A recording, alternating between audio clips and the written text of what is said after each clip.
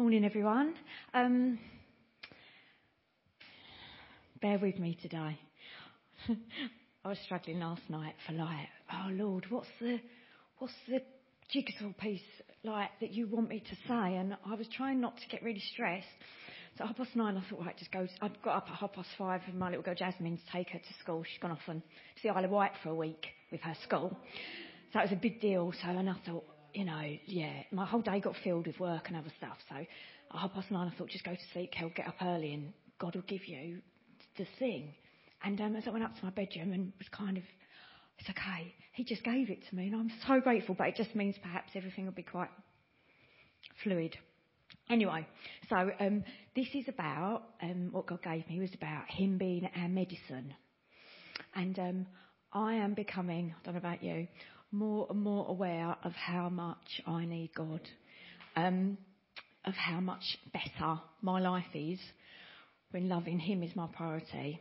And my life's been a bit turbulent recently, my marriage breaking down. But whether we are in good times or whether we're in our rough times, the truth is we need God, and His love sees us through. So little bit of a side issue, but it's very important. Nita of our church did a great talk on a Sunday morning. I think it was 2 weeks ago. It's on our website. Seriously, go and have a look at it. But what she was talking about was making Jesus the very centre of our life. So she explained that we can put, the Bible says to us to love the Lord our God first. But kind of putting Jesus first can sometimes make us think like it's a to-do list. Jesus at the top, family, work, blah, blah, blah.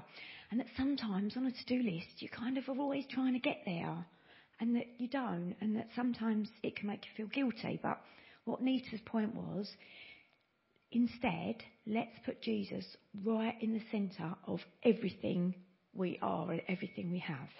So she had a really good visual aid. I don't know if I can do this, Michelle. I might need your help. Her visual aid was better, but let's just go with this. So this is our stuff. So that might be family, work, church, husband, partner, whatever. And what we're saying is, this is Jesus. He is our strong centre. And then you hang all the bits of our life on Him. Okay, so that's just a little bit of a visual aid of how we should live our lives as Jesus. He's the pencil in this case. He's the centre. Thank you.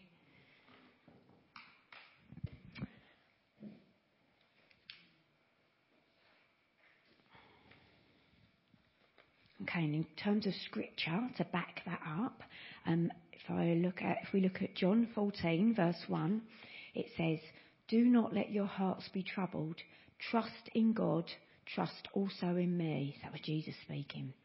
And in John, a little bit later on, in John 14:15, it says, "If you love me, you will obey what I command." So we've got loving and trusting Jesus, and we've got obeying what He commands. Obedience can only come when you love and trust someone. The next scripture was also in John 14. John is such a great part of the Bible. John 14:21, it says the same thing. It says, "Whoever has my commands and obeys them, he is the one who loves me." That's how we show our love for God. It's obeying Him. It's one of the ways to do it. So, in summary, Nita said, to love God is to trust Jesus and to obey Him. She also brought the scripture from Mark. So it's Mark 12, verse 30, I think. To love the Lord your God with all your heart and with all your soul and with all your mind and with all your strength. That's what the Bible tells us to do. That's how we need to love God.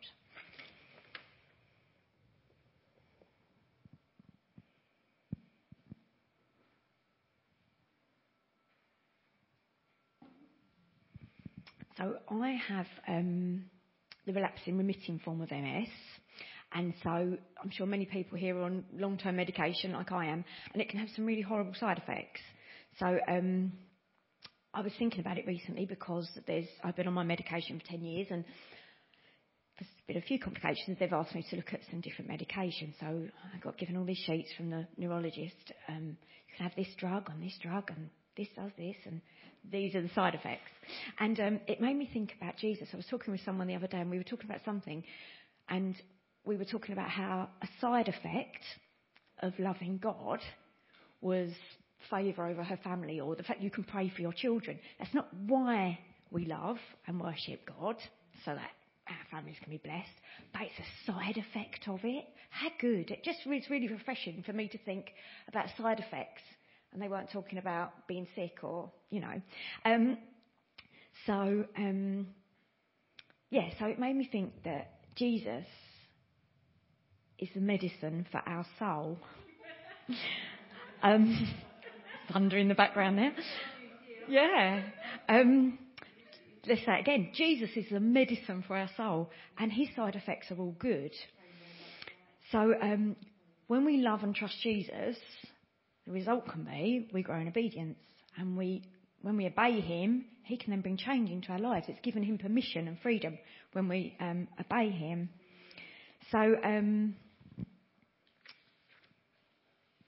in terms of visual aids, I was having a look at an example of what medicine can be. So I was looking at one of the options they'd given me, and it was a medicine called Albagio, don't know how to pronounce it, and it was a disease-modifying drug, and the side effects could be increased levels of liver enzymes, nausea, diarrhoea, hair thinning loss, pins and needles, infections including flu, urinary, nose, throat, decrease in blood cells, mild reactions, anxiety, nerve pain, decrease in red blood cells, increase in blood pressure, rash and pain. And then the result of that medication, if I take it, is that I'll hopefully have fewer relapses. Okay? And then I was trying to compare that with Jesus. So I thought, well, if Jesus is the medicine, okay, so this is, let's start with this one. Love God. Okay, so this is our love God medicine.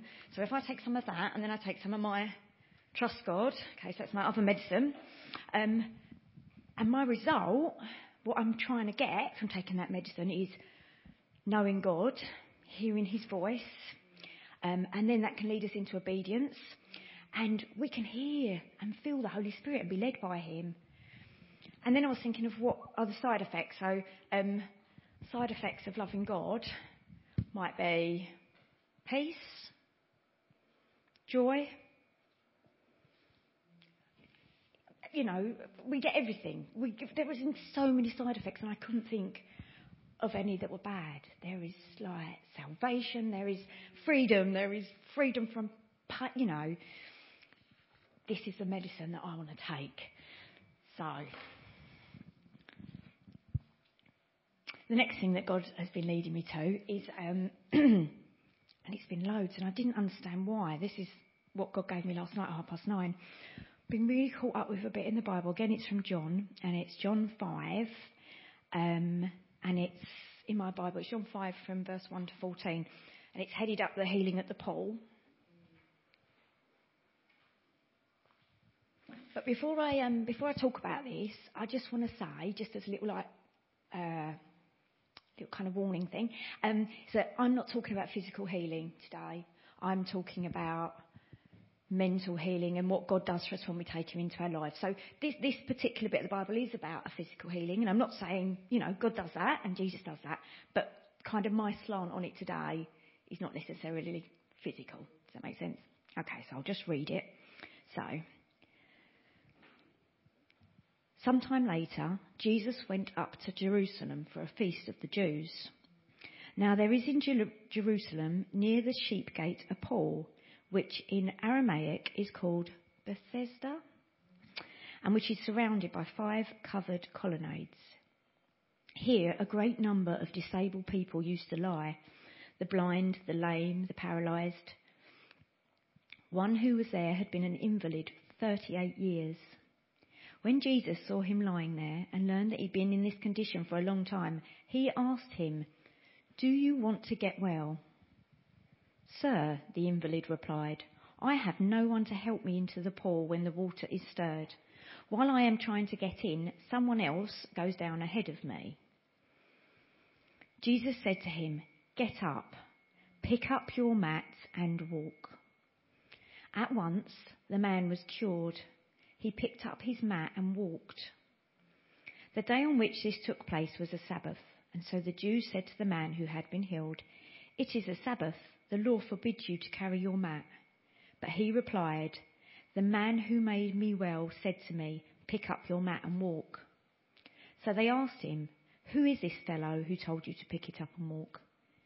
The man who was healed had no idea who it was, for Jesus had slipped away into the crowd that was there. Later, Jesus found him at the temple and said to him, "See, you are well again.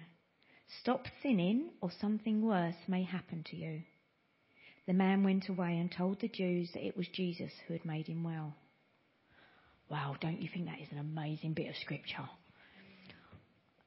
And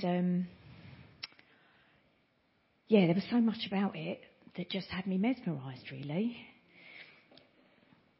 And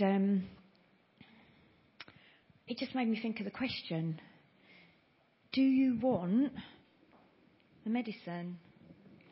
Do you want to be well? And it seems like a bit of a ludicrous question, because you think this man had been there for, was it 38 years? So to some extent you could think, why was Jesus even asking him that? Of course he must have wanted to be well. But Jesus doesn't ask stupid questions. So actually, there must be many of us, and there must be many times when we might think we want to be well. Again, I'm talking spiritually well and stuff. But actually, do we? Because we can be comfortable laying by a pool. It can be what we know. And we might know that Jesus saves us and that he's got all the answers. He is the medicine for our soul. But actually to trust him, to love him and know who he is, and to actually say, I want to be different, and I'm willing to feel scared as I step around, as I do that. So the other thing that really touched me on this passage was that the man didn't answer Jesus' question. Jesus' question said, "Do you want to get well?" Well, in my book, that's a yes or no kind of answer. He doesn't answer. Like, the Lord is asking him a question. He replies, "I have no one to help me into the pool."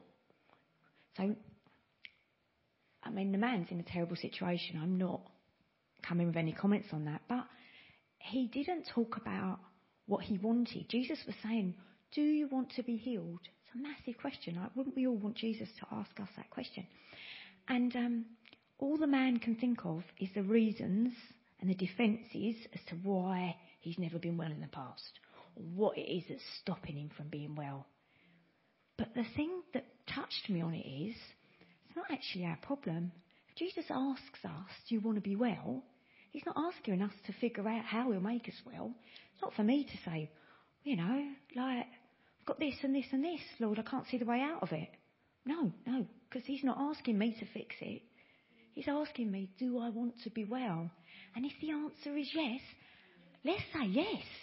Lord, I want to be well. I can't see how you can do it. I can only see mess and muck and single parenting and, pour this, pour that. But you know the way. You know the answer. So who am I? So I think our answer needs to be, yes, Lord, I want to be well. And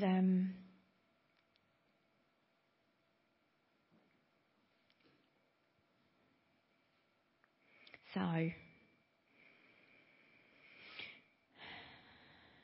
Jesus' prescription for the answer of how this man needed to resolve and get well. It was 4 things, I think, really. So the first one was get up. I don't know how you say it, get up or whatever it was, but it has an exclamation mark in it in the Bible. So that's a get up, it's a command. Get up. So it made me think, try. Right, just take your medicine. Love God, trust God, try. Like, there's an action involved in our walk with Jesus. It's not passive. It's like, come to me, but God will give us every chance to stay by the pool. Try, get up, take your medicine, love God and trust God. And the other thing I'm talking about trusting God, again, me thinking of my kids are quite small. Jasmine's only 10. Like, you don't trust someone, and Michelle was talking about this with hearing his voice. You don't trust someone that you don't know. We say to our children, don't ever get into a car with strangers. Don't you talk. How can we expect to trust Jesus if we don't know him? Let's spend time knowing him, and that can be in any way. Even if the Bible is hard for you to understand, find a way of learning who Jesus is. Because he is our example. He is godly example who walked this world like we are. So get up, number 1. Number 2, Jesus said to him, pick up your mat. I don't know what you think, but it made me think, whatever you've got, use it. Like, you might be better equipped than you think. That mat, Jesus was saying, take it with you, use what you've got, whatever gifts God's given you, whatever things you might. I've heard women say, I have got nothing to give. Like, I can't help anyone, I can't. And that's a lie. It's a lie from the enemy to stop us going out and doing good things. Pick up what you've got. We've all got gifts given by God. Dion today, she had words given to her from God, and that's amazing. And I was like, oh, how fabulous. But that's an amazing gift, and I really think she's blessed in that. But we've all got stuff, whether it's you look in a room and you see someone who looks lonely, that's a gift from God. Go speak to that person, go encourage them. So take what you've got. It made me think of when Jesus fed the 5,000 and stuff. What did he have? The disciples were saying to him, we've got no food, Lord. Like, there's thousands of people here. There's nowhere to go and get food. And he said, what have we got? We've got this little boy's packed lunch, we've got fish and a little bit of bread. And then when that was given, when that boy gave that food, Jesus blessed it. Jesus did the rest. We just have to give him what we got. Okay, so we get up, we pick up our mat, we use what we've got. And then the third thing is, Jesus said, and walk. I think he's just saying, be healed. Like, the healing will come. Walk. This man hadn't walked for 38 years. Walk. So, do it. And then when Jesus met him later on, the thing that Jesus said to him, so this is our number 4, is, see, you are well again. Stop sinning, or something worse may happen to you. So, like, once we know that God's talking to us about something we need to stop doing, or start doing whatever it is, when there's sin in our lives, it's very easy because God's given us a gift of repentance. So we just have to go to him. And when we love God and when we trust God and we get obedience, repentance becomes easy because he's going to forgive you. And if you go to him with heartfelt repentance, it will go, it will be gone. And I think that's what Jesus was saying. So stop sinning. So number 4 is stop sinning and repent. And it's easy. It's a lovely cycle of. Nita always gives the thing about having a bit of spinach or something caught in your tooth, and it's just God's way of going, just clean that out. Like, you don't want to walk around with it, but just gently. And there's no condemnation when God comes to us with stuff. It might feel like it, but I think that's us. If it's God's word to stop doing something, then there's no condemnation in it. So, visual aids, just to recap, our visual aids are that Jesus is the centre, and to live life well, we need to hang our stuff on him as the centre of our lives. And that in the world there are many medicines that have side effects to making us well, and they can be not very nice sometimes. But in the kingdom, if we love God, if we trust him, he will lead us into obedience. And the 4 things perhaps that we can learn from this particular part of the Bible. Number 1, take your medicine and try it. Get up and. Number 2, take everything with you that God has given you and appreciate what it is. Know his gifts for you. Number 3, walk and be healed. Believe it. Believe that he wants to heal you from whatever it is. And number 4, stop sinning and repent if it ever comes back into your life and find yourself doing it again. So that's the word that God wanted me to bring today. So I'm just going to finish in prayer. So Lord, thank you that your word teaches us about your goodness. And Lord, I pray that everyone in this room, that all of us will get a deep, deep understanding of what your love is and what it means to trust you, and that you are trustworthy and faithful, Lord. We read that in our Bibles. You are trustworthy and faithful. You're the only one who is perfect and that we can trust forever. Everyone else, in our humanness, we can let each other down. So, Lord, I thank you that we can trust you. And I pray that as we do those things, our faith will increase. And then that your love will lead us into obedience and repentance. And I thank you, Jesus. I thank you that you are the best possible medicine that any of us could ever ask for. Thank you, Lord Jesus.